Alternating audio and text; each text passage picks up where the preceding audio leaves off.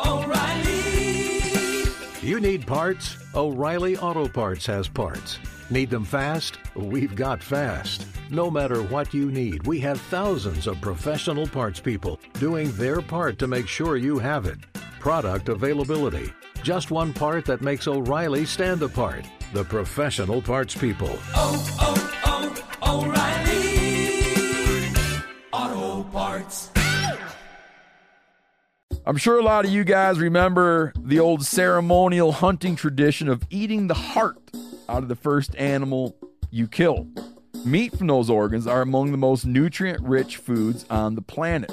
You can get those same benefits your ancestors craved via convenient daily capsules from Heart and Soil. Find out more at heartandsoil.co. And remember, use code MeatEater for 10% off your purchase. Welcome to the Wired to Hunt podcast, your home for deer hunting news, stories, and strategies. And now, your host, Mark Kenyon. Welcome to the Wired to Hunt podcast. I'm your host, Mark Kenyon, and this is episode number 361. And today I'm joined by John Altman to discuss his unique methods for targeting mature bucks from the big woods of Maine to the coastal islands of the Atlantic Ocean. All right, welcome to the Wired to Hunt podcast, brought to you by Onyx.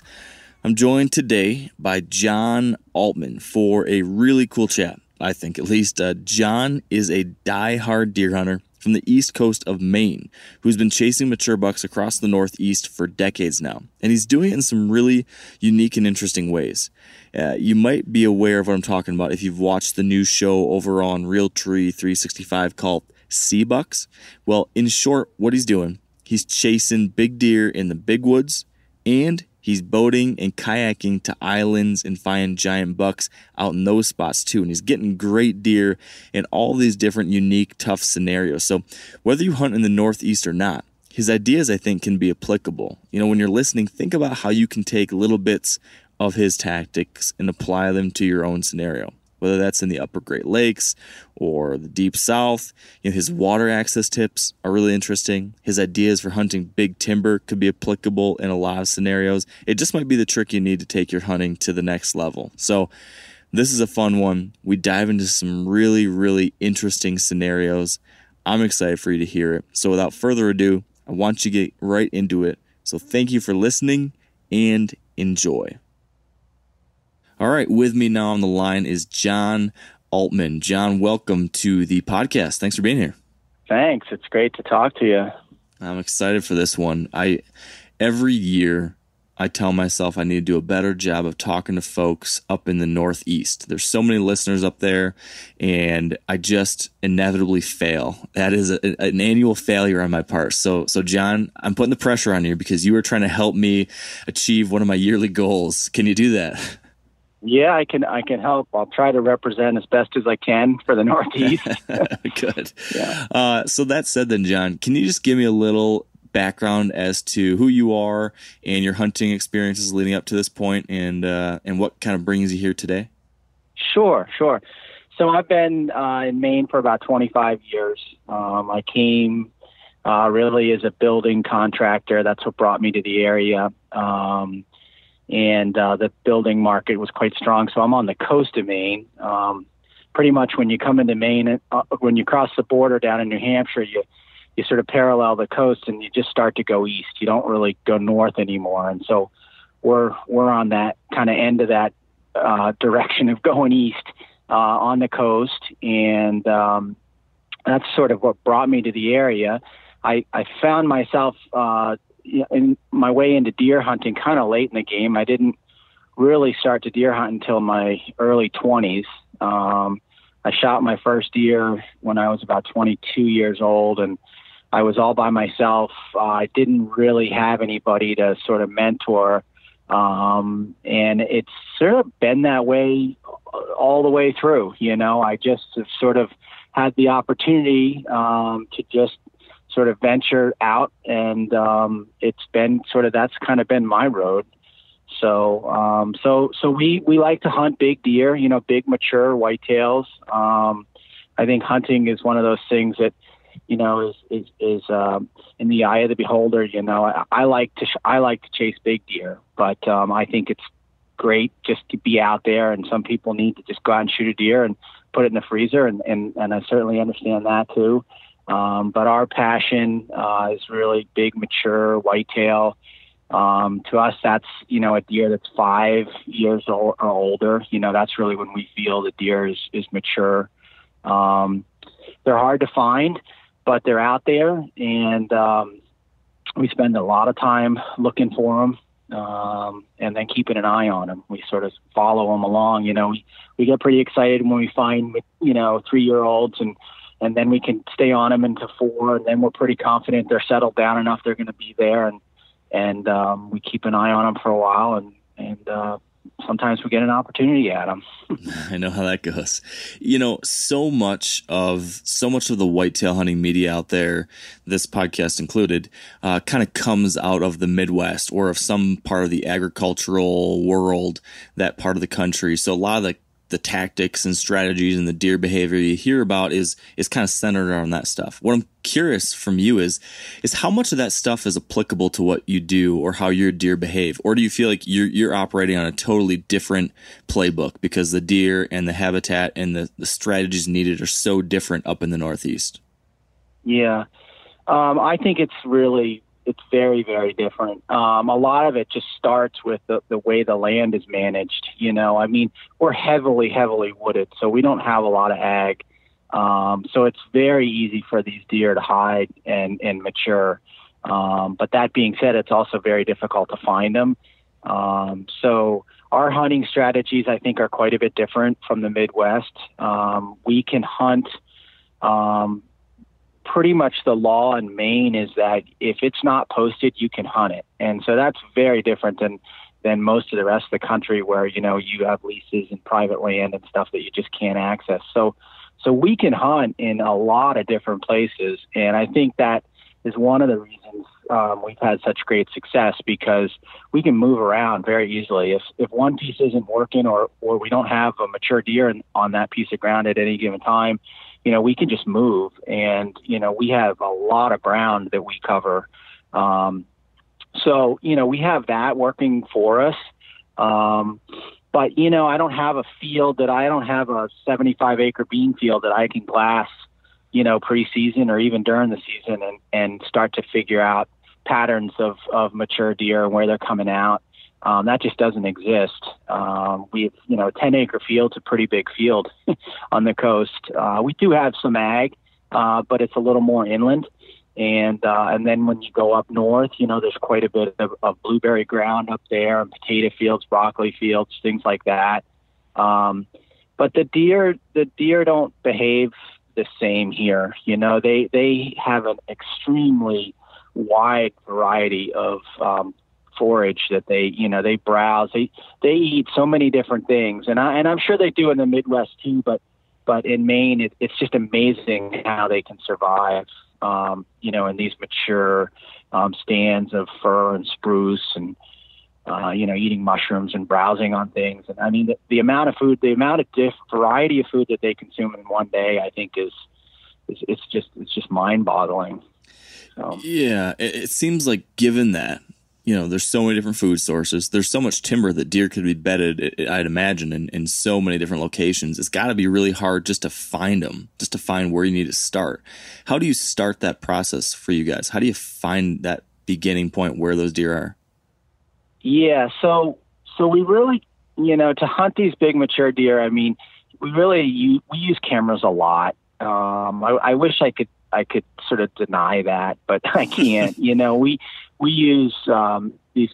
Yeah, I mean, you know, I'm kind of the old school, right? I really don't like the technology. I don't like it when that, you know, comes into play, especially when you harvest a big mature deer. But I don't really know how else to do it in the Northeast. You know, if you're really looking for those mature whitetail, you can't just expect that you're just going to go out and sit in the woods and find one. I mean, you might. I kind of believe that everybody gets, you know, a lucky buck in their hunting career, you know, or they might get a lucky buck. one that they just happened to, sort of get on. I mean, that happened to me once, and, I was bow hunting, and I was hunting in a new area, and I really didn't know what was in there. I just had seen really good sign, and I pushed up in there, and I shot a beautiful, mature whitetail, and that was my lucky buck. I didn't really know. I didn't even know he was there. But is that going to happen again? Probably not. I doubt it. So we find them, and then we just collect.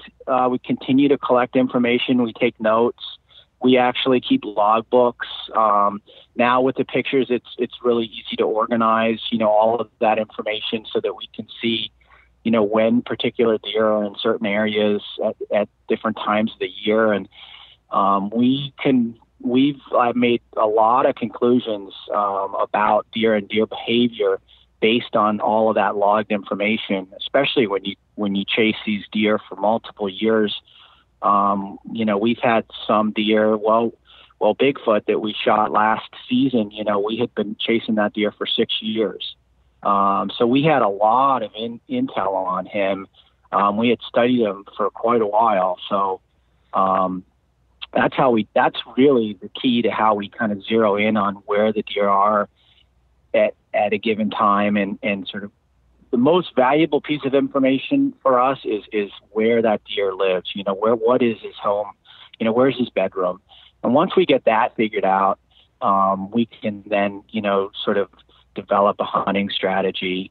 So that's really the critical piece that we're looking for, is really where his bedroom is. And sometimes we pin that down by just finding out where he isn't. It's like we'll put cameras out, and that information is as valuable to us as where he is.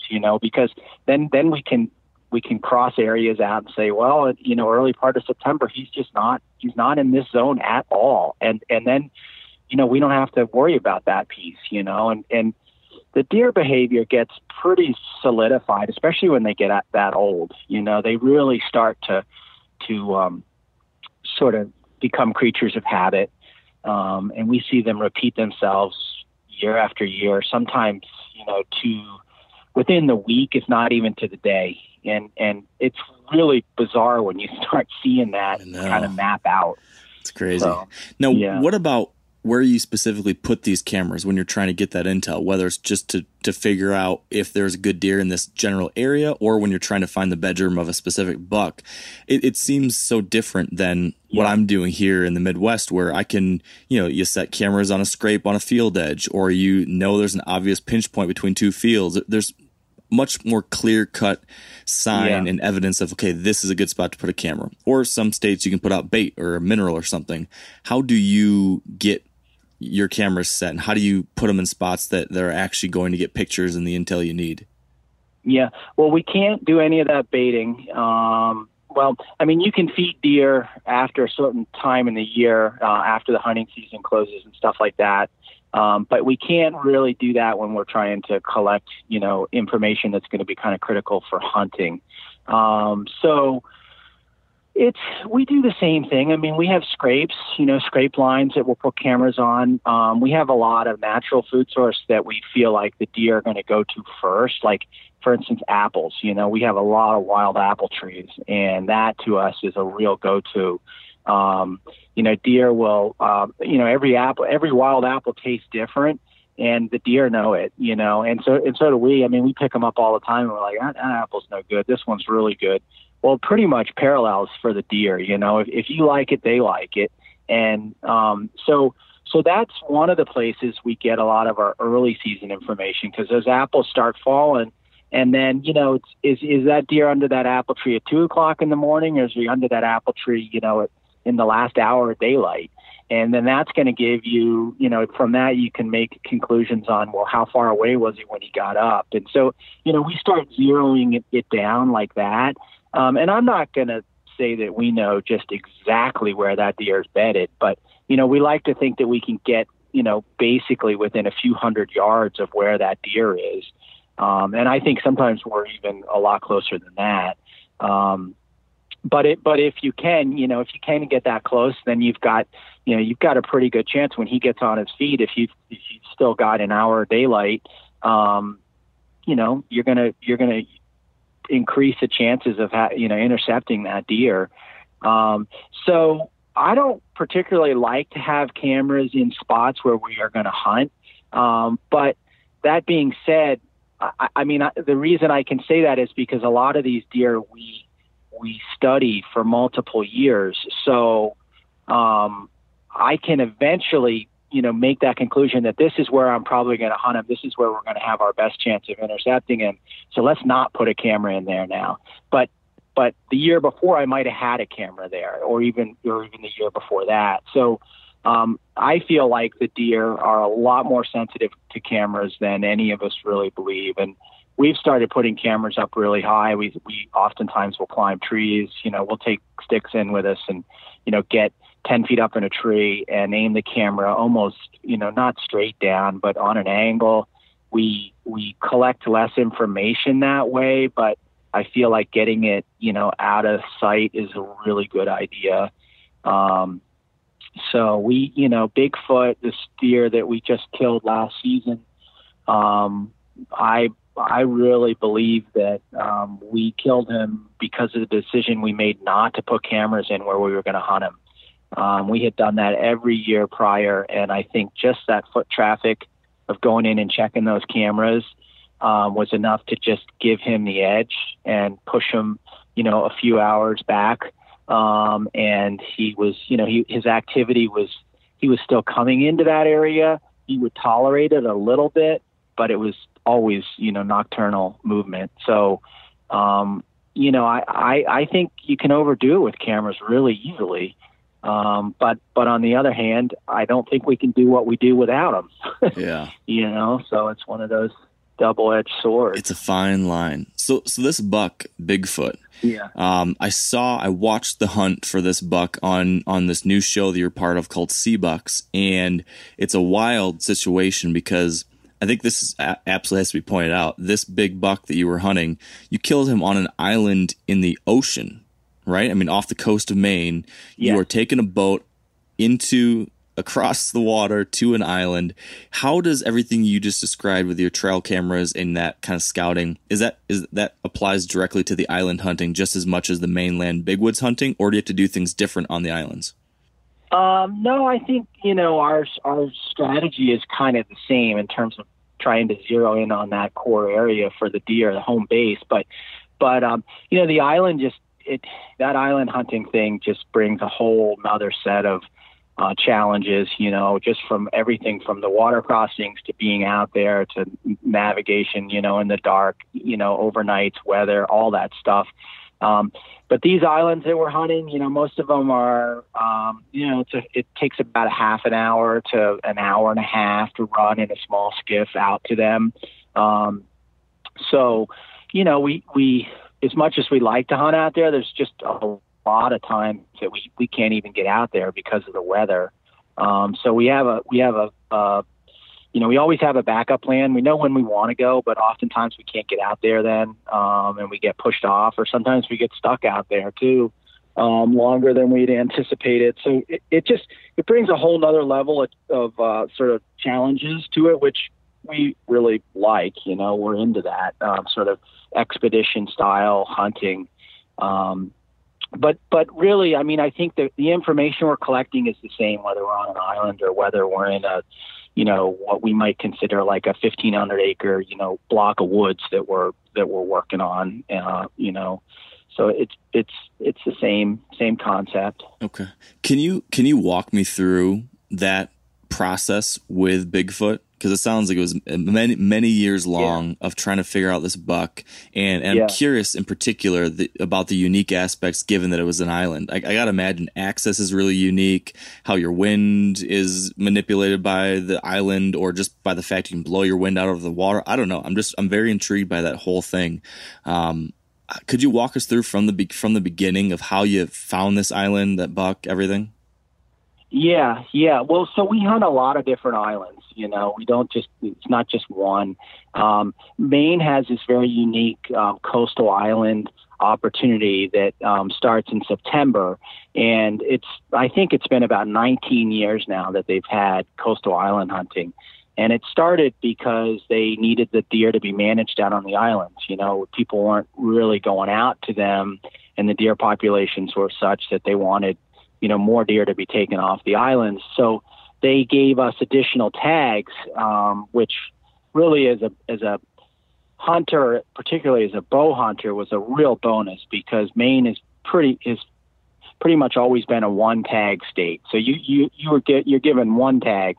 And, if you're an upcoming bow hunter and you need to get that experience, it's kind of hard, because you get, if you're lucky, you get to shoot one deer and you're done. And we all know how much sort of unfolds after you take that shot. I mean, that's sort of, half the hunt right there, if not more than half the hunt. And so this island opportunity was huge for us, and we started going out there year one, out to different islands. And we would harvest does. You could harvest multiple does. You could shoot a second buck, a second to your mainland tag. So it was a really great opportunity for us to develop, hunting skills. So that's kind of how we got into it. And then, it just evolved to the point where I think the deer numbers started to come into check, and we were less, excited about shooting does, and we sort of were more excited about, zeroing in on bigger, mature whitetails. And we found that, if you let these deer walk, if you have a 2-year-old or a 3-year-old, you really are opening the door to something much bigger unfolding for you. And that was just kind of part of that whole learning curve for us. I mean, we were very much like a lot of people, whereas that first buck that walked in, and if you had a good shot, you took it, and I think for a lot of folks, that's Maine, that is the hunting opportunity in Maine. And I don't have any problem with that. I completely understand that. But we a long time ago, we decided to just sort of let those deer walk by and then sort of see what was going to happen. And we realized, wow, we really have some giants, we have some old deer. So that's where it all started. That's how this whole island thing started for us. And then, we've just taken it to the point where we have access to different islands. Again, some of the islands are privately owned. Some of them are owned by the state. Some of them have conservation easements. So there's sort of a different package of goods that come with every island. And so we spend a lot of time sort of analyzing that and trying to figure out, where we can and where we can't hunt, and if we can hunt, what we can and can't do. And so then we sort of take that to access in terms of how far away the island is, what's involved, what kind of piece of water we have to cross. We use these small 18-foot Lund Alaskan boats, which are quite seaworthy, but it doesn't take much to put yourself in a compromised position, So we are, we're constantly kind of dictated by seas, wind, direction, storms, things like that. With that in mind, having a lot of different opportunities, a lot of different islands that you can go to is really helpful, because you can kind of, based off the weather, you can adjust your plans. Some of them are further than others. And then we often get out there and we camp for, a week at a time. And then we usually access our tree stands via kayaks. So when we're going out, we also have these sit-on-top kayaks in tow.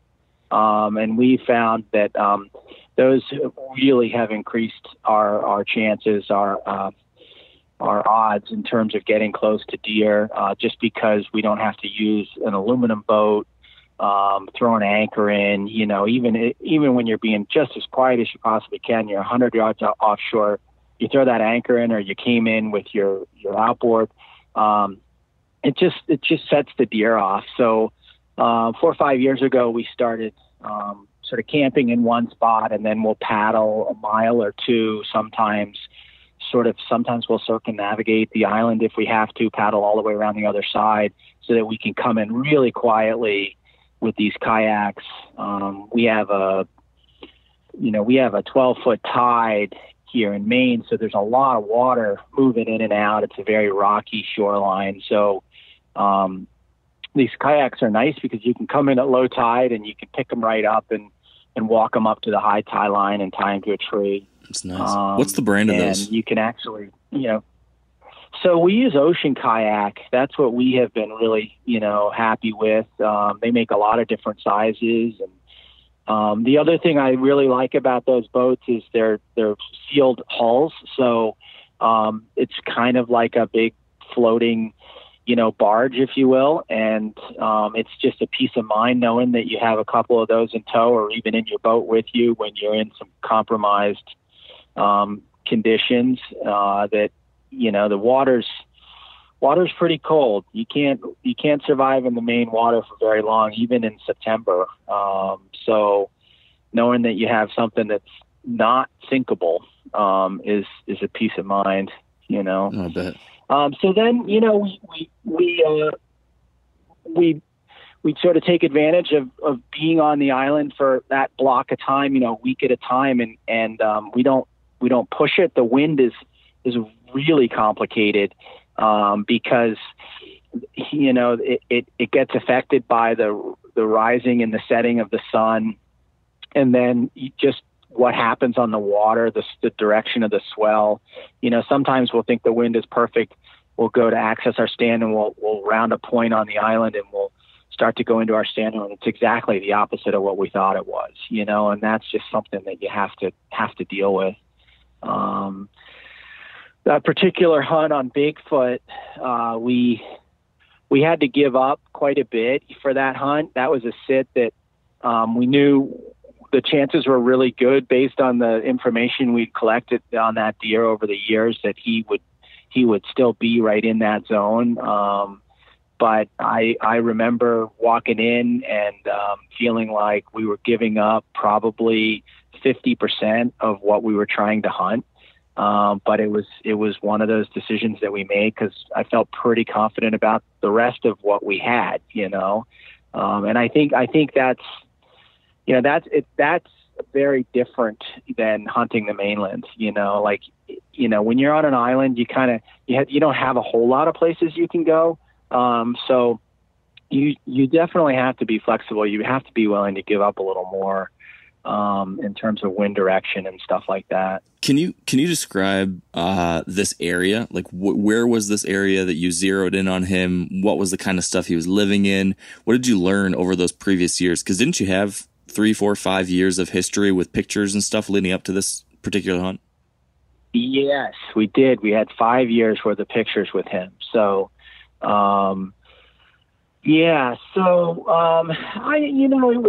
he came into what I would call sort of an old apple orchard, sort of homestead area. There was an old stone foundation. You wouldn't really see it unless you really spent a lot of time there, but there was an old stone foundation there. And,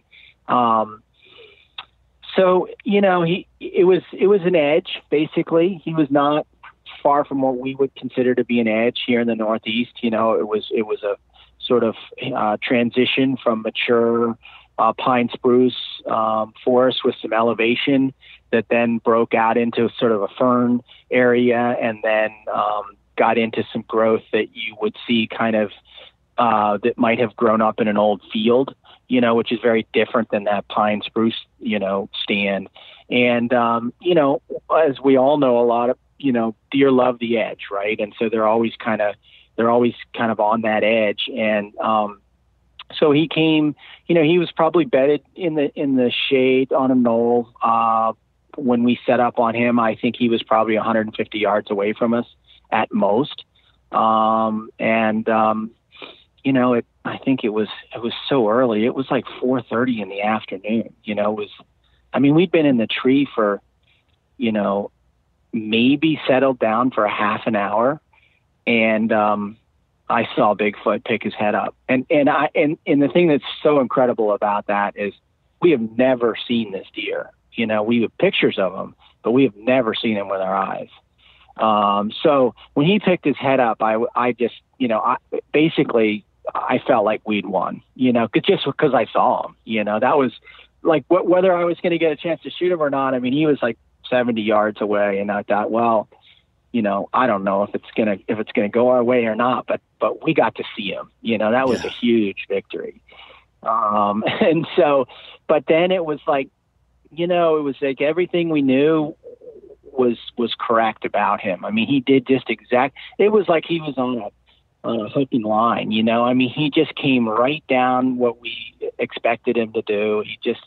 He was going right to a particular apple tree, which our information said that was a tree, that was his preference, that was the apple that he liked the most, that was always the apple that fell first. You know, I mean, those little things like that, you know, if you study an area long enough, you figure that stuff out. You know, it's like we knew that tree didn't produce a lot of apples. They were sweet. They would fall early. And that, you know, oftentimes we would get pictures of him. And we happened to run a couple of cameras in this area. And so years prior. And so, you know, we could make those conclusions. He came there, he ate that apple first. Half an hour later, maybe he was over on another one. But that's where we were set up. And he just came right in and he just did exactly what we thought he was going to do. I was afraid to stop him. I mean, anybody that watches that footage can show, and there's probably have to wonder, well, why did he stop him? And I was afraid, you know, I was afraid to just introduce anything other than what was absolutely natural for him. And I just thought he was going to bolt. So when I shot him, you know, he got a half a step on me. You know, he was walking through the trees, and you can't really tell from the footage, but there was quite a few young poplar trees that were in there. And, you know, those were definitely working on me when I made that shot. And, but he got a half a step on me, and, you know, my arrow was 6 inches further back than I wanted it to be. And I knew it, you know, immediately. I knew exactly what had happened, but I also knew he was a dead deer, you know, so it's just going to be a hard recovery. So would you look at that deer really taught us a lot. Yeah. Would you do anything different looking back on it, specifically on the shot? I know you recovered him, but it was a tough recovery. Did you do what you had to do, or did you learn something from that you would change next time around? Well, I mean, I don't think I've ever been on a track that I haven't learned, you know, something or a lot of things. But no, I don't. You know, it was what it was. I you know, in hindsight, could I have waited? You know, he was going to pick up an apple. I could have maybe waited for him to get to that apple and shot him, but I might have had a tree in the way too. You know, I mean, I usually make those decisions on instinct, and my instincts told me that it was time to shoot him. I knew Josh had the camera on him. I knew everything was good on that end. Josh and I have spent so much time in the woods, and I just knew he would, you know, he was going to let me know if there was a problem. And so I knew Josh was good. I don't think it shows in the footage, but when the deer came in, I had a really good shot at him. But Josh didn't have the camera on him, you know, or he had the camera on him, but there was a tree in the way. And so he told me not to shoot. So I did have an opportunity prior to shoot him pretty much broadside. So, you know, I mean, that's hunting, you know, and you have to go with your instinct. That liver hit's always a hard one. I think really you have to know, you know, what to do about it. I think it's a deer that is very recoverable. It's just, you just need to know, you know, how to go about those steps. And I've seen liver shot deer, you know, survive for a long time. So we knew we had to get out, and I was surprised that he was still alive when we got to him, but it didn't, I've seen it happen before, you know. I don't think he had much life left in him. Would he have gotten up? I think he would have gotten up and he would have ran if I hadn't shot him again. But, I don't think he would have gotten far. I mean, it would have been a pretty easy track to follow. But I'm glad it unfolded the way it did, and I got that second arrow in him, and even, he's a warrior. Even after that, he still had his head up. When we gave him a half an hour after I shot him right through the lungs, he laid on the ground. He was still alive a half an hour later after, 16-hour liver hit.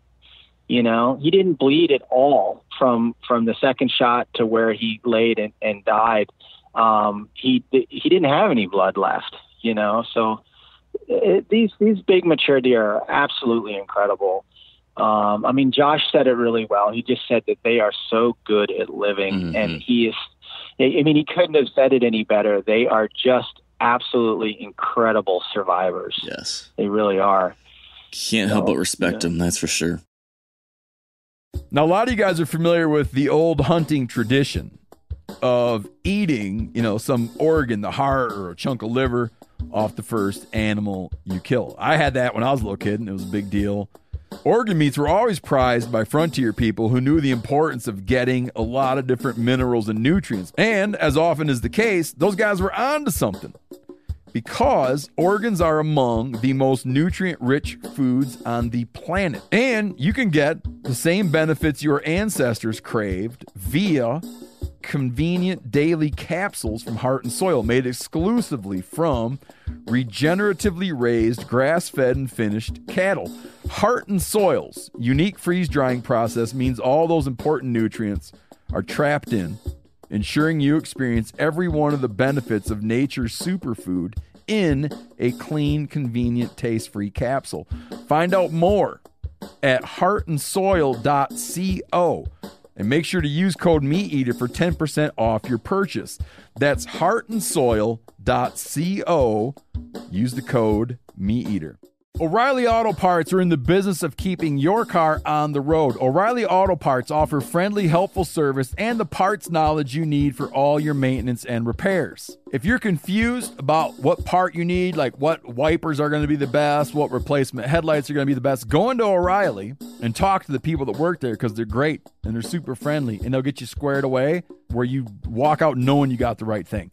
They've got thousands of parts and accessories in stock, either in-store or online, so you never have to worry if you're in a jam. Do you need your windshield wipers replaced? You need a brake light fixed? You need some quick service? They'll help you find the right part or point you to the nearest local repair shop for help.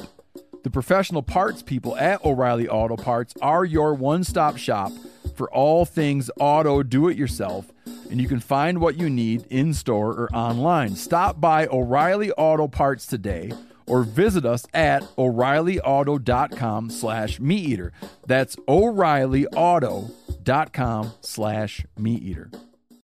So question for you when it comes a little bit more to the lessons you've learned just hunting all these different islands, because I got to believe that some of the things you're doing are applicable to people that are hunting islands in other parts of the country. There's river bottom islands. There's islands in mainland lakes that might hold deer. I can think of a few in the Great Lake area that have deer that this might be applicable. Other than the access deal with the kayaks, are there any other little tricks that uniquely work for you when hunting islands that are different than what you do on the mainland? I'm wondering, I guess this is a two-part question. I do this, is a bad habit, but that's part one of the question. Part two of the question is, can you get away with more aggressiveness on an island because these deer live on this island? They don't want to hop in the river or hop in the water and swim to the mainland or swim to another island. They're going to put up with you pushing in a little bit more. Like, you're not going to blow them out of the country. Is that true, or is that not true? So that's my two-part question. Yeah, well, let me get the second part of that first. Most of the islands that we hunt, the deer don't leave. That being said, deer have been spotted, often by lobstermen and things like that, swimming, from the mainland out to an island or off an island back to the mainland. But the characters that we have chased over the years have pretty much always been there. They don't leave. Most of these islands are a mile to, say, 5 miles offshore, so it's a pretty big commitment for them to leave. I think they could leave if there was enough hunting pressure. They might choose to. But what we have found is that they stay there. And our pressure, which is really not a lot, allows them to sort of stay, in their core. I don't think we often blow them out. So that is, I think, probably the second part to your question. The first part, there's just a lot of techniques to it in strategies with this whole boat access thing. I think there's a lot to gain from that, from the whole. It's a lot of extra steps. I feel it's really worth it because you're going to find yourself in a place that a lot of people just aren't going to go to. And that being the case, if you're hunting big, mature deer, that's what we consider to be like percentage points.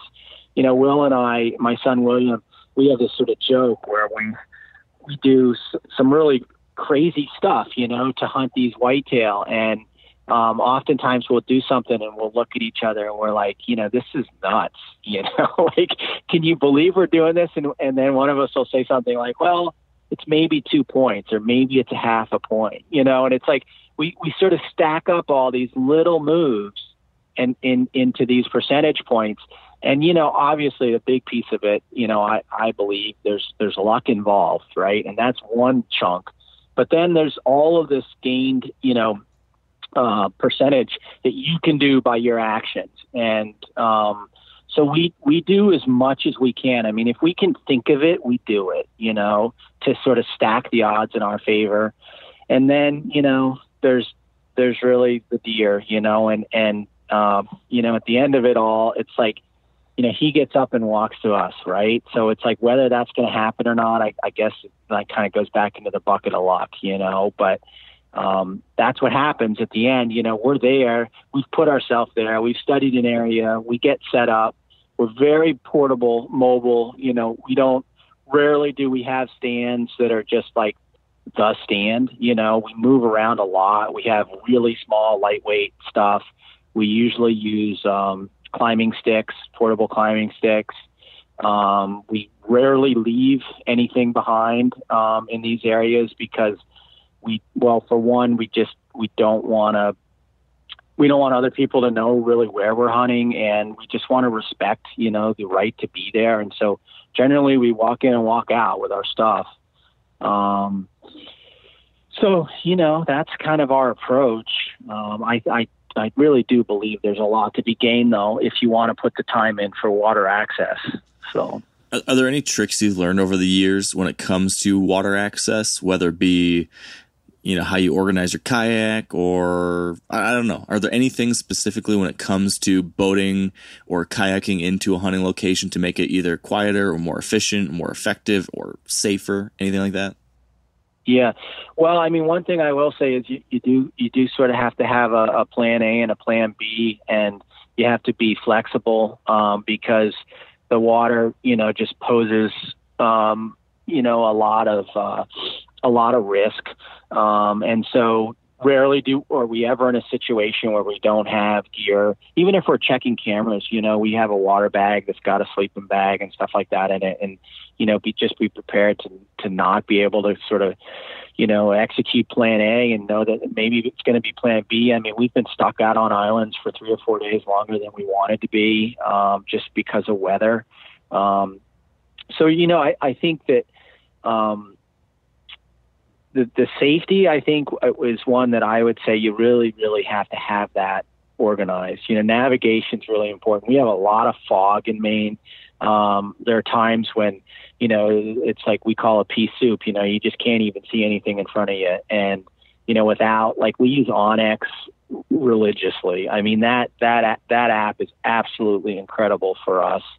And there are times when we're in a kayak and you can't see the shore, and you're like, well, or you can't see your point of access. Like we have to paddle for 20 minutes, say, down the coast line and, hit our trail to go into a stand. And you can't see anything, and the onX brings us, it's absolutely incredible. It brings us right to our spot, a lot of these islands, we don't have a trail network. So, a lot of times we're just walking through timber to find our spot, that we've marked, earlier or the year before or something like that. But being flexible, I think is really important for the whole island or boat approach. Having a seaworthy boat, having a secondary sort of means of safety, whether it's a rubber boat in tow or whether it's a kayak like these sit-on tops that we've been using, is absolutely critical. I know when we first started doing this, we didn't have any of that stuff figured out. We used to get out there and pull our boat up above the high tide line. And then we, when it was time to go, we'd have to wait, for the tide to be high to push it back in and all that, now we anchor our boat offshore, and we've learned to trust our anchors, which is not always easy to do. So, man, yeah. It seems like a fascinating way to hunt. Now, that said, you're finding big old bucks on these islands, but you're also finding big old bucks on the mainland too. Absolutely, yeah. I know the trail camera aspect is the same across both, but what about where you're finding these deer or where they're bedding or feeding? Are there any other things now when we're moving to the mainland that change when it comes to your hunting strategy or finding these deer? Sure. Yeah. Well, I would sort of add to that a little bit and say that the real attraction for us with the island thing is that we can start hunting in September. Okay. So the mainland season opens in Maine in October, the mainland bow season. So, we can hunt for an entire month out on the islands, prior to the mainland season opening. So that is really a big attraction to us, because we get a whole extra month of hunting, and we get, deer movement that is, there's a lot that changes between September and October and then November. And so we really love that month of September. So in order to do it, we have to go to these islands, so then, in October, it starts to get colder and we're hunting the mainland.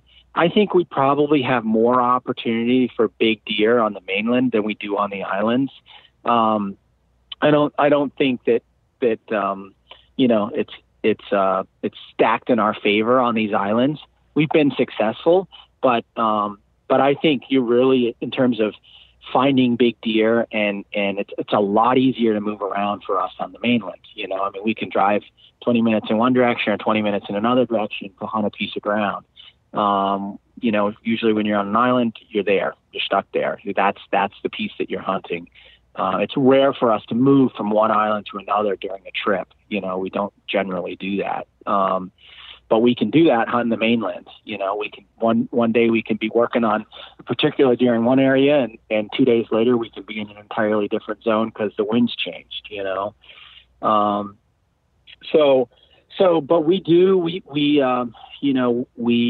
we get right after it. In October on the mainland, we generally, have gotten our island fill, by the end of September. And then we come back, and start hunting the mainland pretty hard. So it seems like from the outside looking in that it's just hard to find bigger or older deer in the Northeast. It's just harder to find them. There maybe aren't as many. Antler growth is different than the Midwest. So a lot of guys struggle just to find any buck. We've already talked about how you find some of these deer with the cameras, but how do you actually find those spots where the big old boys are? Is it simply just listening to the cameras, or are there certain zones, or do you have to get so many miles off a road, or do you have to get so far into the mountains, or anything that you found that's unique to where you find the big old guys? No, I mean, I think they can really surprise you. I think they can be right under your nose sometimes. We shot a few years ago, we shot on the mainland. We shot a deer that we only had a relationship with for 2 years. He was 12 and a half years old. And we zeroed in pretty quickly on where his home range was. We didn't shoot him the first year, obviously. The second year, we ended up shooting him at the end of it was Thanksgiving Day, so it was pretty much the end of the rut. And he had come back. He had left for a while during the rut. I don't like hunting the rut. It's in Maine or in the Northeast in general. I really don't, because we can't see very much. A lot of times we're hunting in these stands. Our effective range, is maybe 50 yards. A lot of times, most of what we hunt is a bow seat. Even with our guns. So we just can't see very far. So you get rutting activity going on, and you're not seeing it. It's happening. It happens like it, happens in the Midwest. And I love to hunt in Illinois because I love to see all that stuff. In Maine, we just kind of have to imagine that it's happening. We know it's happening. Yeah. We just can't see it. So but that deer that I'm talking about, we called him the Ranger, and we didn't have a lot of experience with him. He wasn't deep in the woods. I mean, he was, from our parking spot, he was 35-minute walk into the woods. That's to us, that's not very far, and he was basically, he had developed that home range because of hunting pressure. That's really what pushed him into that zone. Just a place that people didn't easily get up into. It was kind of overlooked. And, we figured that out about him. I mean, I think, you start to read the land, when you study it, and, that was pretty obvious to us. And, I really wanted to shoot that deer with my bow. I hunted him the first 2 weeks during the gun season. I continued to hunt him with my bow, and I knew I was making it harder on myself, but I really wanted to get him with my bow. And then it got really cold, and I started to get tired, and I started taking my gun, and I ended up shooting that deer at 18 yards with my rifle from my stand. So, and he was 12 and a half years old. He was, big old Maine whitetail. Is like just the biggest, blockiest head you could imagine. Just a tank, absolute tank. I think he dressed, it was like 212 or something like that, but he'd been run out. He was a tired old man when I caught up with him. He had his head hanging low. Yeah. Can you describe that tree setup? Because you killed that buck there. And then your buddy, I think Josh, He killed one in this recent season of sea bucks from that same tree, I heard. And then I think that I remember hearing one of you guys mention that your son shot or missed a buck there too. So what makes this spot, other than the pressure pushing deer into it, tell me about the exact setup. What makes that so good? Why are these deer coming by your tree like that? Yep, that's a great question. It's a knoll. It's kind of a go-between kind of spot. There's not a lot of food there. But we have some food, we have some oak trees, like there's an oak stand not far from there. It's a pinch to us, but it's not a pinch that you would identify, like that you would walk in and say, oh, look, the deer are going to be pushed down in here, because it's not an obvious pinch, but it's hard for me to describe that, but we have those obvious pinches, and we have found that the deer really don't like them. They just don't want to go through them. And over the years, we've stayed away from those kind of spots. But this is the sort of acceptable pinch, that whitetail will tolerate. So I mean, it has that piece going for it. But it's nondescript. I mean, it's open, it's mature pine spruce. It's a little bit of high ground that has a little bit of swamp edge to it. There is an edge. There is a definition that happens in there, and I think that's why the deer like to travel on it, because there's a swampy, piece that then kind of bleeds into like mature pine spruce. William missed a big buck up there. I shot the Ranger there. Josh shot patches there last year. I think they just dropped that episode, and that was a really great hunt. He was that deer that morning was another deer that we've hunted. We call him Slick, and we had both of those deer 20 yards. I mean, it was like that's an incredible day in Maine. I mean, in the Northeast, that's an incredible day. So. But you wouldn't walk through a spot like that and go, oh, this is it. This is where I need to set up. I think it came to us by just trying it, and having a lot of encounters. We did run some cameras in there, and we realized that there was, we call them 100-year trails. They're really established deer trails. But that being said, the deer aren't just hammering them every day, but they're trails that represent to us a connection between kind of like one zone and another zone. And this is kind of in the middle, in between those two things. So we get deer that are moving through. They're not going to stay there for very long. So that's a really incredible spot. And hunting pressure is what pushes those deer up into that zone, so that's where things change. Things change so much throughout the season because, those deer aren't really there early. They start to get up in there once people are climbing around in trees, and walking in and out and driving 4-wheelers around and making a lot of noise. That's what pushes them up in there. So, what are some of you mentioned that this is kind of an acceptable pinch, and it's not obvious, but it pushes deer through there a little bit. It seems like that's one of the big things that folks need to look for in big woods scenarios is you're not going to see the obvious, but there's these little terrain features or habitat edges inside the big woods that can kind of pinch or influence deer movement. Are there any other examples of that you've seen over the years that you could describe for us, just to kind of paint the picture of other things that guys or girls should be looking for like that? Yeah. Well, I think when you're looking at the land, everybody has a different amount of ground that they can hunt. I mean, we're talking about, hundreds of acres. Okay. So, that's where we start to zero in. A lot of our habitat in Maine is kind of all of the same. It doesn't change a lot. We have this, mature pine spruce forest, and it's rare to then transition into hardwoods.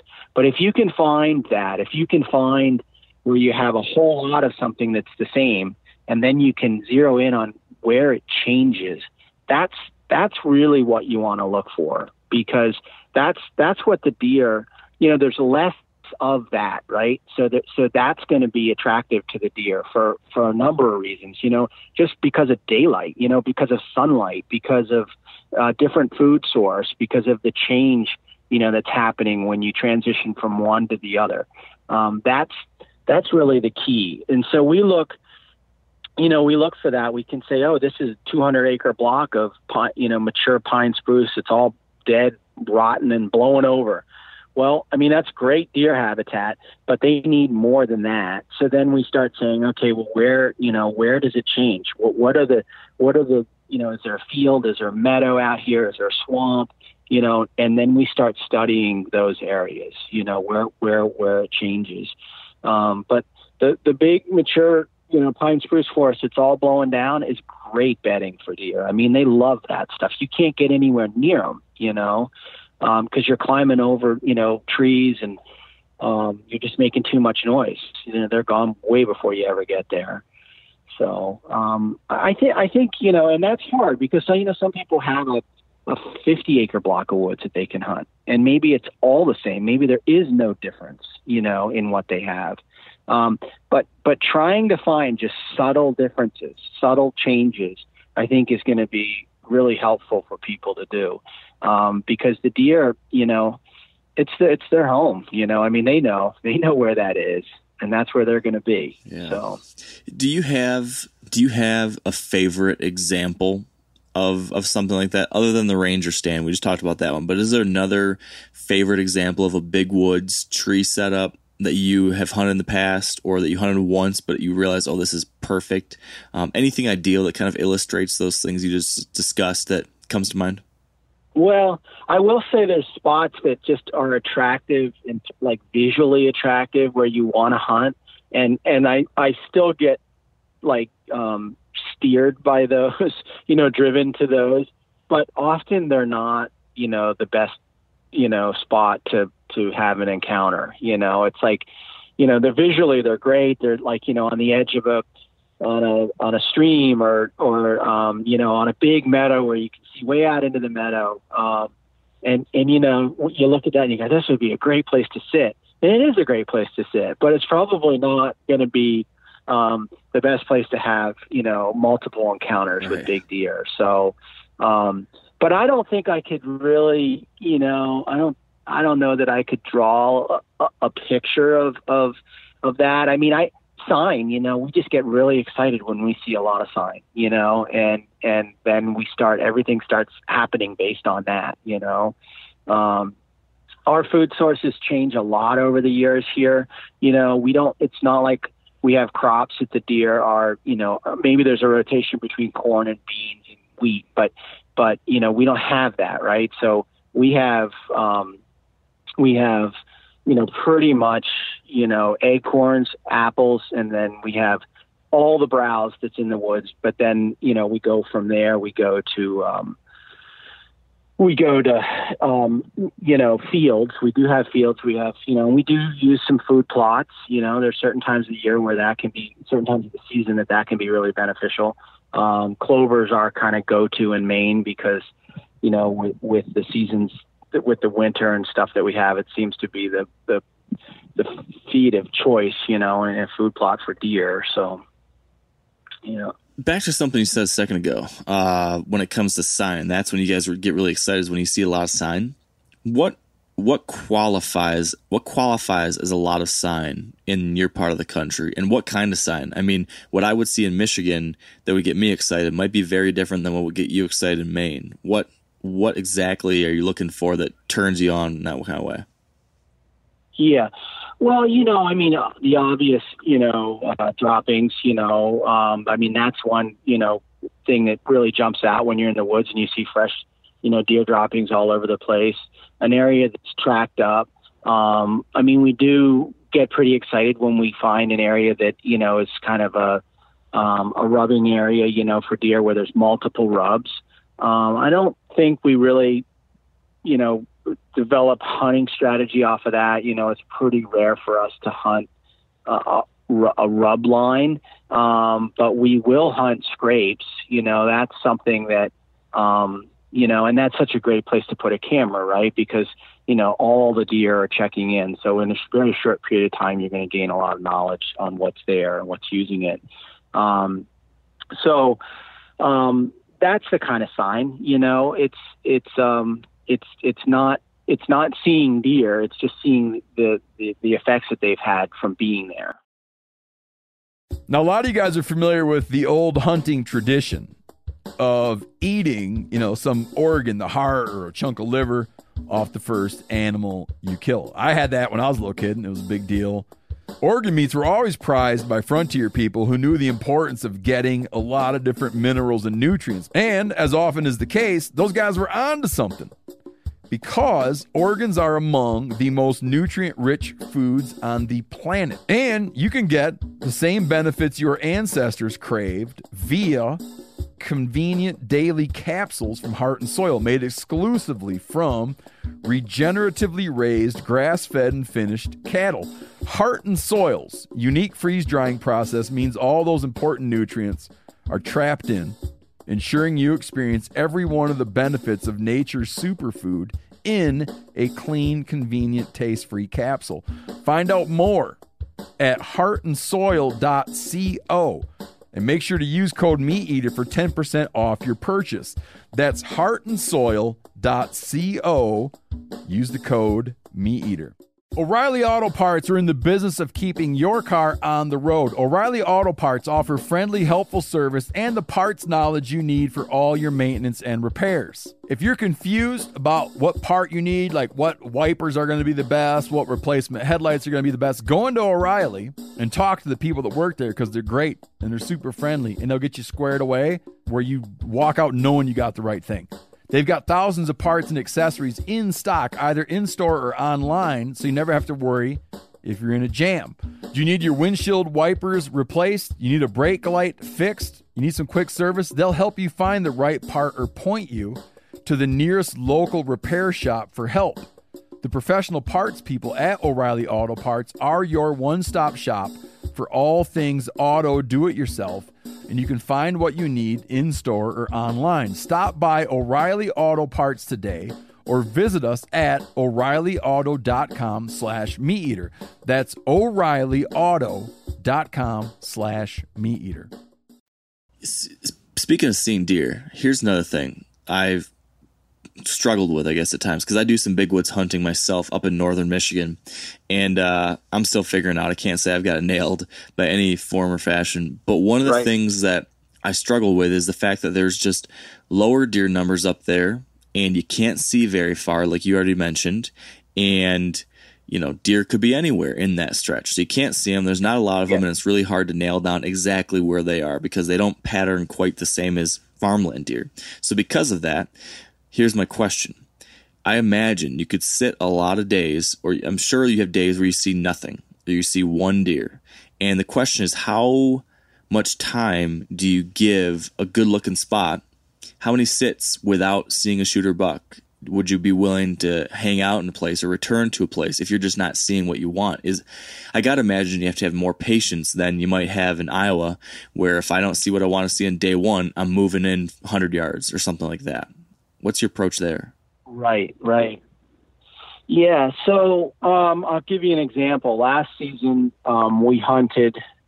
we were scrape hunting on a particular, we were looking for a particular deer, and Josh and I sat for not back-to-back weeks, but we basically sat for 2 weeks straight on a scrape, on the same scrape.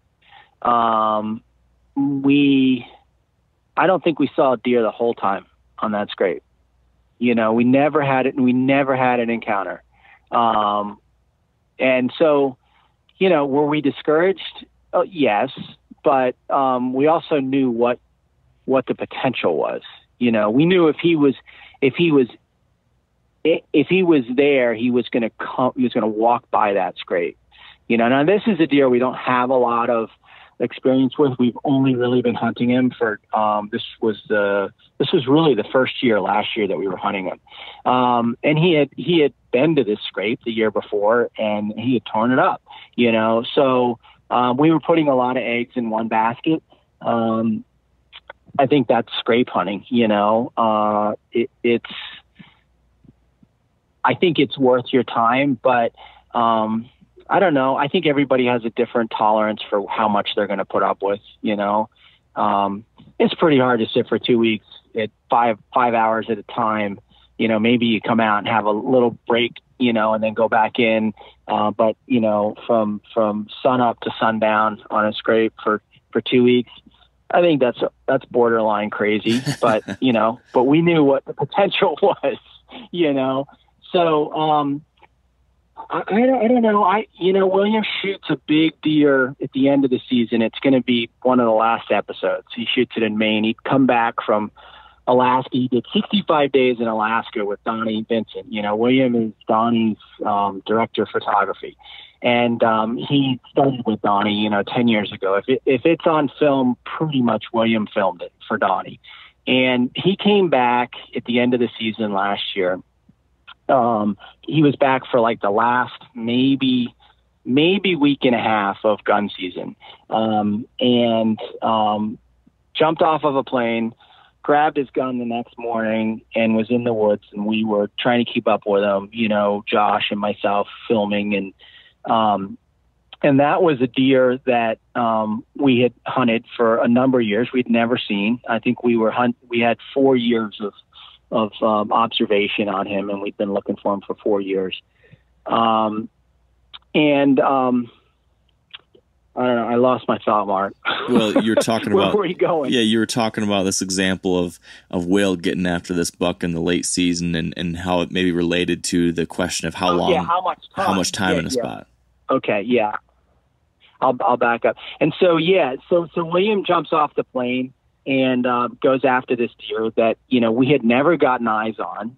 We knew a lot about him. We'd hunted him for 4 years, and I was hunting with him that morning, and I wasn't with William. Josh was filming William. I was by myself. And I had texted William. I texted William and I said, William, it's feeling really impossible. I'm wearing out. It's really feeling impossible. Well, 10 minutes later, I sent him a text and I said, William, I just saw a giant out in the heat. I said, I didn't have a good shot. I didn't take it, but he's out there. And William texted me and Josh, they were literally out of the tree within like 10 minutes. They were on the ground and they embarked in like a 2-hour, hike in around the backside of this heath to get into position. And they killed that deer that afternoon. I saw him at 10 o'clock in the morning, and they got into position and they got on him, and they end up killing this deer. He's an absolute giant, that we've been after for a long time. So I think you have to move. Sometimes you have to move, but it's instinct. I mean, it's like somebody's knocking on your shoulder and saying, "Hey, you got to get out of this tree and go somewhere else." And sometimes you do, So, but I don't know. I think we hang on longer than we generally want to, but it sometimes pays off. Would you say that? Well, let me take a step back. What you're describing seems very different than what a lot of people do elsewhere, where there's higher deer numbers and you're seeing a lot more deer. Oftentimes they'll hunt a stand once, and if they don't kill them the first day or the second time they hunt it, they're like, it's not going to happen here because the deer react to that pressure so quickly. Are you able to get away with longer sits or more sits in the same place simply because there's lower deer numbers, and oftentimes probably these deer are ranging further, so that deer you're after, he might not even be within a mile or two for your first 3 hunts, but on the 4th day, that's the one day he comes through and he has no idea you've been there, and now you get to crack at him. Is that kind of the thought process behind why that can work for you guys? Well, I think, again, this has a lot to do with, which month you're hunting in, but certainly later in the season, that's, I think, very much the case, that you could hunt a week straight and you might not have an encounter with that animal, but it's probably because he wasn't there, as long as you're covering all your bases with wind and all that stuff. So, I think if we feel like we're over pressuring a spot, it makes good sense to leave it alone and get out of there. If you've really pushed it, if the wind has switched direction or if you've gotten busted. I mean, we all know what that's like to have, deer blowing at you. And, if we have deer blowing at us, we pretty much write that spot off for a while, because, it's blown out. So, I think the Northeast probably does offer a little more sort of tolerance with the deer. They will probably put up with us a little bit more, but, I'm not really well equipped to answer that because I don't have a lot of Midwest, sort of hunting experience. I do hunt some in the Midwest. Usually it's during the rut, and, a lot of the deer that I've shot in like Illinois and stuff, are probably from another farm or 3 farms away, because they're just running. And so I don't. Yeah. Speaking of the difference between like a Midwest hunting tactic and those in the Northeast, what about some of those more aggressive, bring the deer to you type tactics? In a spot like the big woods of Maine where you can't see very far, it could be very tempting to call and rattle a lot because you want to bring something into range that maybe is out there, but you have no idea. Is that something that works for you guys? Is that taboo? What's your take on that? Yeah, so I haven't had a lot of success with that. But I do rattle some, early in the season. And I always carry a grunt tube. And but generally when I'm using either one of those things, I feel like I'm working against myself. And that I think has just a lot to do with a personal, preference. It's sort of, I just feel like, it's pretty hard to fool a whitetail, Can it happen? Sure. Particularly younger deer, if you rattle, are you going to rattle in a 3-year-old? Yeah. Good chance that that's going to happen. But a big mature whitetail, he's got it figured out. He knows if there's other deer over there fighting, and he's probably not going to come over there and try to clear house. He's just going to walk away. He's just going to take the other trail. So I personally don't do a lot of that. Yeah. Okay. All right. So oftentimes it's all about finding those edges, those slight pinches, the things that in some way move deer to where you can predict to some degree. But what about those times when that's not in the cards and you actually get on the ground and go to the deer? I know that you've done some tracking. That's something that I'm fascinated by. It's something I want to try this year. Can you talk me through, your approach to that? When Sure. is that a tactic you turn to, and how exactly do you pull it off? Is it you wake up one morning, you're like, ooh, there's a bunch of snow, today I'm tracking? Or is it more so you're walking to a stand and you cross a track and you decide, oh, you know what? I'll take advantage of that. Yeah. Good question. It's definitely something that we love to do. We're not often given the chance here on the coast because, we have this sort of, it's almost like a lake effect, with the snow. It's not that we don't get that opportunity. And generally when we do, we seize it, we get on it. We like a few inches of fresh, soft snow. And, we definitely love to track. A few years ago, we had just a fantastic day. Josh, Will, and I, we were all together. We broke up first light. We broke up in the morning and all looking for tracks. And within the first 45 minutes, I had a huge track, and I was trying to get Will's attention and Josh's attention, and Will said, I've got a really great track, and I just saw him. So it was like, I left my track and we went to Will's because he'd gotten a look at the deer, and we tracked that deer all day. We had 8 miles. It was the 8th mile before we shot him. And he made 2 classic mistakes, or I should say we made 2 classic mistakes that we didn't capitalize on, early on in that track. And we knew, we said, well, we're probably not going to get a third chance, but we're going to keep after it. What are and those it mistakes? was like 3:00 that afternoon. We shot him.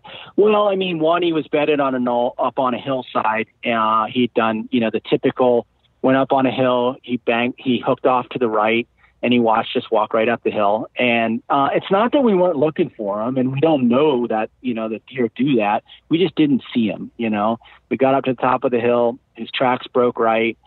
We walked 30 yards over to the right, and there was his bed. And we could look down and we could see right where our tracks were coming up the snow. And so obviously he looked right at us, went off the backside. And, then, mistake number 2, this is a classic.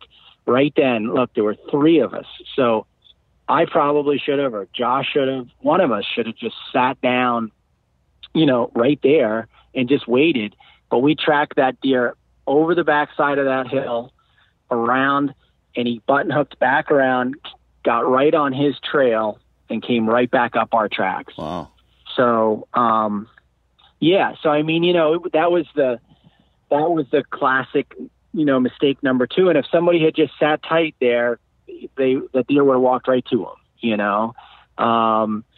And then it was a few miles later, and I think really where our opportunity, went in our direction was that he joined up with 3 or 4 does, and he got distracted.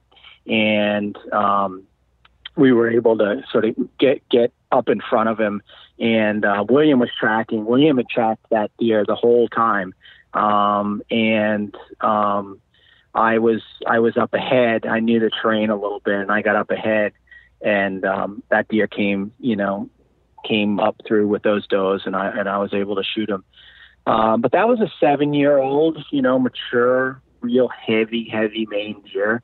So we love to track, and the Northwoods is great. Oftentimes we have to go, we have to drive an hour or two to get up into, spots where the tracking's really good. And if we do that, you want to be set up to spend the night. If you're on a really good track and you're deep into the woods, and it's, and a half an hour left of shooting light, sometimes the best thing to do is to just drop and just camp right there. And then pick the track up in the morning, because, if you have to walk out, there's a good chance you're not going to walk back in and get on that track again the next day. But you can be assured that if you track them all day, you're close, you're close in the distance. And, so, that's something that we love to do. We just don't get the opportunity as much. It's also really hard to film. For whatever reason, it's just really complicated. You'll see Brett, one of our teammates with Seabucks, he shoots a giant in New Hampshire, and he tracked them. And it's just really complicated, to pull all that together, and get the shot and everything else. So, because of our, engagement with Seabucks, it's not our first go-to, but it is something that we love to do. We really do. Yeah. So. I got to get a little more detail on the hows of that. So when you start out on a day when you're going to do that, and you said in that example, you described the three of you split up to look for a big track.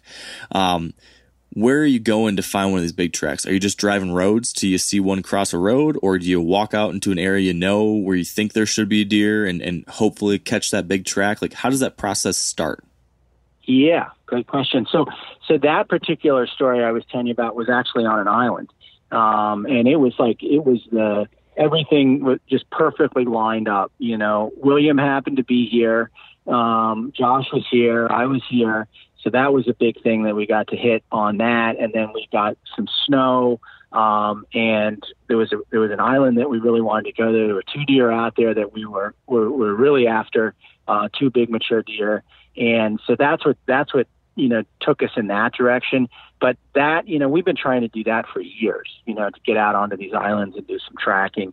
And it's just the conditions it's so hard to get that to line up. So if we're tracking on the mainland, that's what you said is exactly the way to do it, is go up north, get on some of these logging roads, and pretty much drive the road or walk the road if you can't drive it, and just find a big track. And once you start studying these tracks, you start to kind of get an idea of which one you want to take and which one you don't want to take. And but that's the best method. Cover a lot of ground, early on, and until you find the track you want, and then it's all on foot from there on out. How do you tell if it's a track you want? How big does it have to be? How do you determine how fresh it is? How new of a track does it have to be of your, worth your time? Yeah.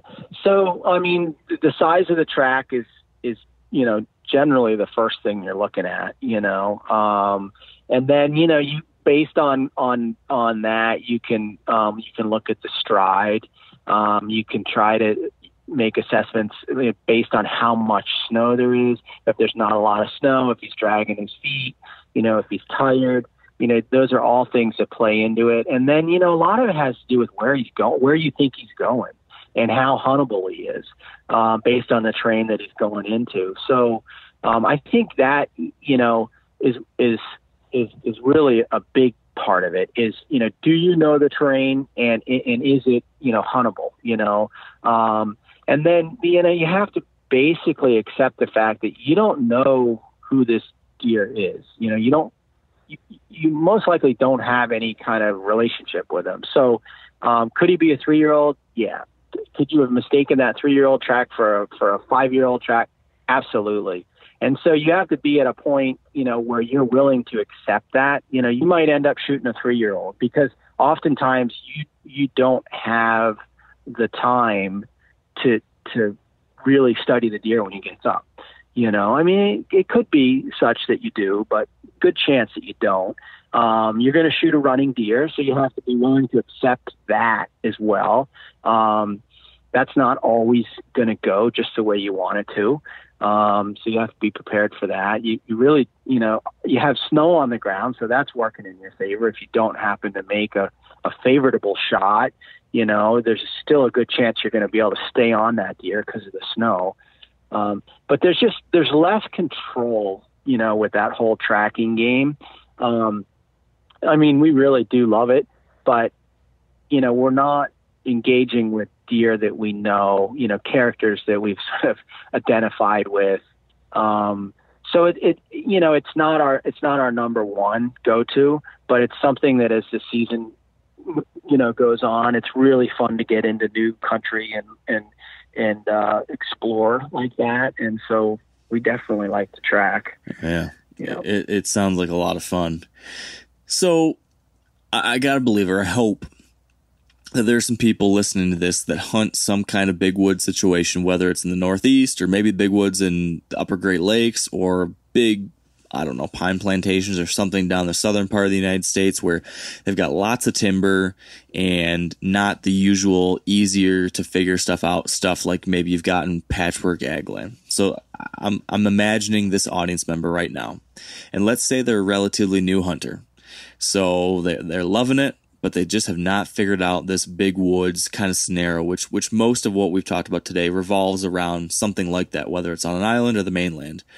And this person, this audience member, I'm going to sit him or her down in front of you right now, John. You're looking this person in the face, and you have an opportunity to leave them with 3 things. You can call them 3 lessons or 3 rules or the 3 commandments, right. The 3 commandments of John Altman's big woods hunting philosophy. These are the only things that you want this person to walk away from today. What would be those 3 most important takeaways? Okay.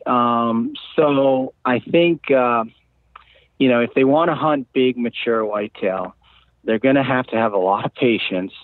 They're going to have a lot of family support. That's one thing that, we're all really fortunate. It's a huge commitment. And, we've built our lives around, hunting these big mature deer. And, we're hunting them, we're collecting information on them, we're getting ready for these hunts. It's a 365, commitment. It really is. Where it's 24/7.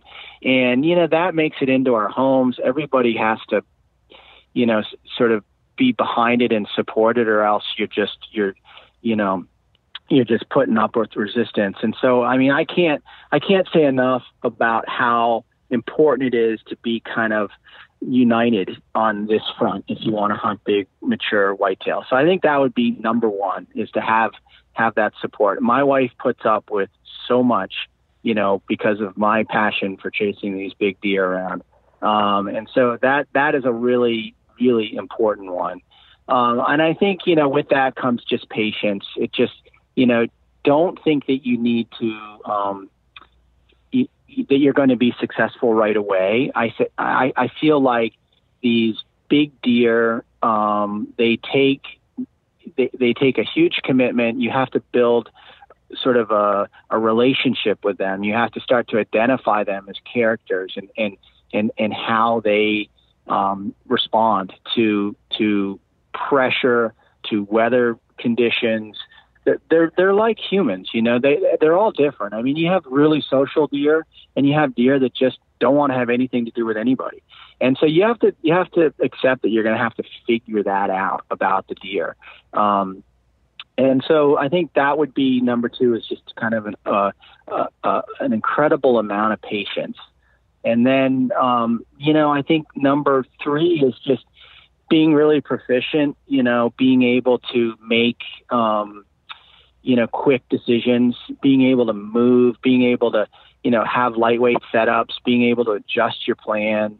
There's not two sides to this coin. There's multiple, sides. It's always going to change. It's always going to evolve. And so being flexible, I think is really important, and being, flexible and proficient, whether you're a bow hunter or a gun hunter or both. It's just being really connected with that equipment and gear, knowing that, if your string loop, falls off your bow, know how to tie it on again. Don't feel like you have to go to the bow shop to have that done. Connect with your equipment, understand how it works. If you can eliminate that, that sort of concern about your gear, know it well enough that you know how to fix it. When it's not working right, if something doesn't look right. If you can eliminate that, then you can be so much more focused in the moment, to make that shot or to make that decision that's going to get you to the point where you can make that shot. So I think it's just an overwhelming commitment that you have to make, to hunt these big deer. I think that's really, really kind of all wrapped up in one. Yeah, that's the truth. Be ready to commit. Very true. All right, John. Well, this has been really interesting. It makes me even more excited for my potential trip up to the Northeast this winter that I'm excited about. But if people are hearing this, oh, that's good. Yeah, I'm gonna try some of the stuff out myself in New York or Maine, I think. But if people are listening and they are interested in following along with what you got going on or watching some of these hunts we've talked about, where can they find all this and learn more about what you've got going on? Sure. Well, we have a website, mainhunter.com, and that showcases us pretty well. It talks about different projects that we're engaged with. It has information about us personally, some of our thoughts and beliefs, and then, it talks about workshops and things like that we offer. And then obviously we have an Instagram account, Maine Hunter Official. We're trying to be better about all of that stuff. I often say, it's not our forte. We're the guys that are in the trees, not so much doing that stuff, but we're trying. We realize the power that is sort of behind it all. So we're trying to be more present on that front. But that's how you can find us. And I always encourage people to call. I love to talk on the phone. I love to hear about different stories that, are going on for different people with their pursuits. So, we're available, that way people can find us. Perfect. And what about the show Seabucks? Where can they see that? Yeah. So Seabucks, is on the, Realtree 365 platform. It's a 16 episode series that we made in the Northeast. We have, we're trying to kind of showcase the variety of hunting that exists in the Northeast on the Eastern Seaboard. So it goes from Maine down to New Hampshire and then into Massachusetts. And obviously we've talked a lot about Maine. The New Hampshire piece of it, is pretty much mountain hunting in New Hampshire. And then we get down into Massachusetts, which is really a whole nother sort of approach. And that's an urban style hunting. There's definitely big mature whitetails, in some of those urban areas. And it comes with a whole nother sort of package of goods in terms of being successful at that. So we're trying to sort of showcase, the different segments of the Northeast.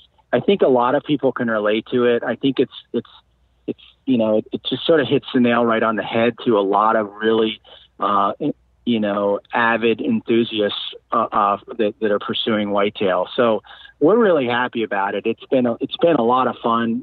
We've got some great ideas for this upcoming season. I think it looks like it's going to stay there on that platform, the Realtree 365 platform, and it may be in some other spots, maybe on Carbon, and we're probably going to have it on a YouTube channel as well. So that's where you can kind of look for it this upcoming season. Very cool. Awesome. Well, from what I've seen so far, I've really liked it. So I would encourage people to check that out if this has been intriguing. And John, all I got to say now is thank you. I appreciate this. Yeah, thanks you. It was really great to talk with you, Mark. This was a lot of fun. Good luck this upcoming season. Thanks a lot. All right, and that will do it. Hope you enjoyed this one. Thank you all for listening. Much more to come in the upcoming weeks and months leading into hunting season. I can't wait. Hopefully you're as excited as I am. And until next time, thanks for listening and stay wired to hunt.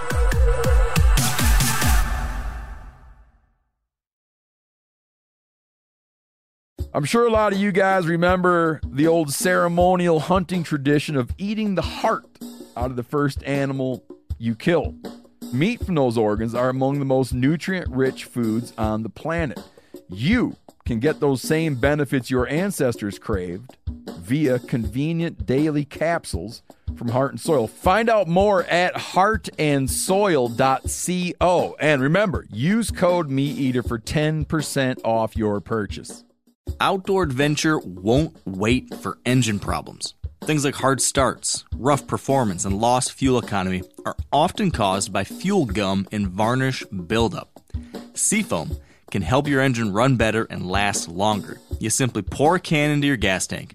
Hunters and anglers rely on Seafoam to keep their engines running the way it should the entire season. So pick up a can of Seafoam today at your local auto parts store or visit seafoamworks.com to learn more.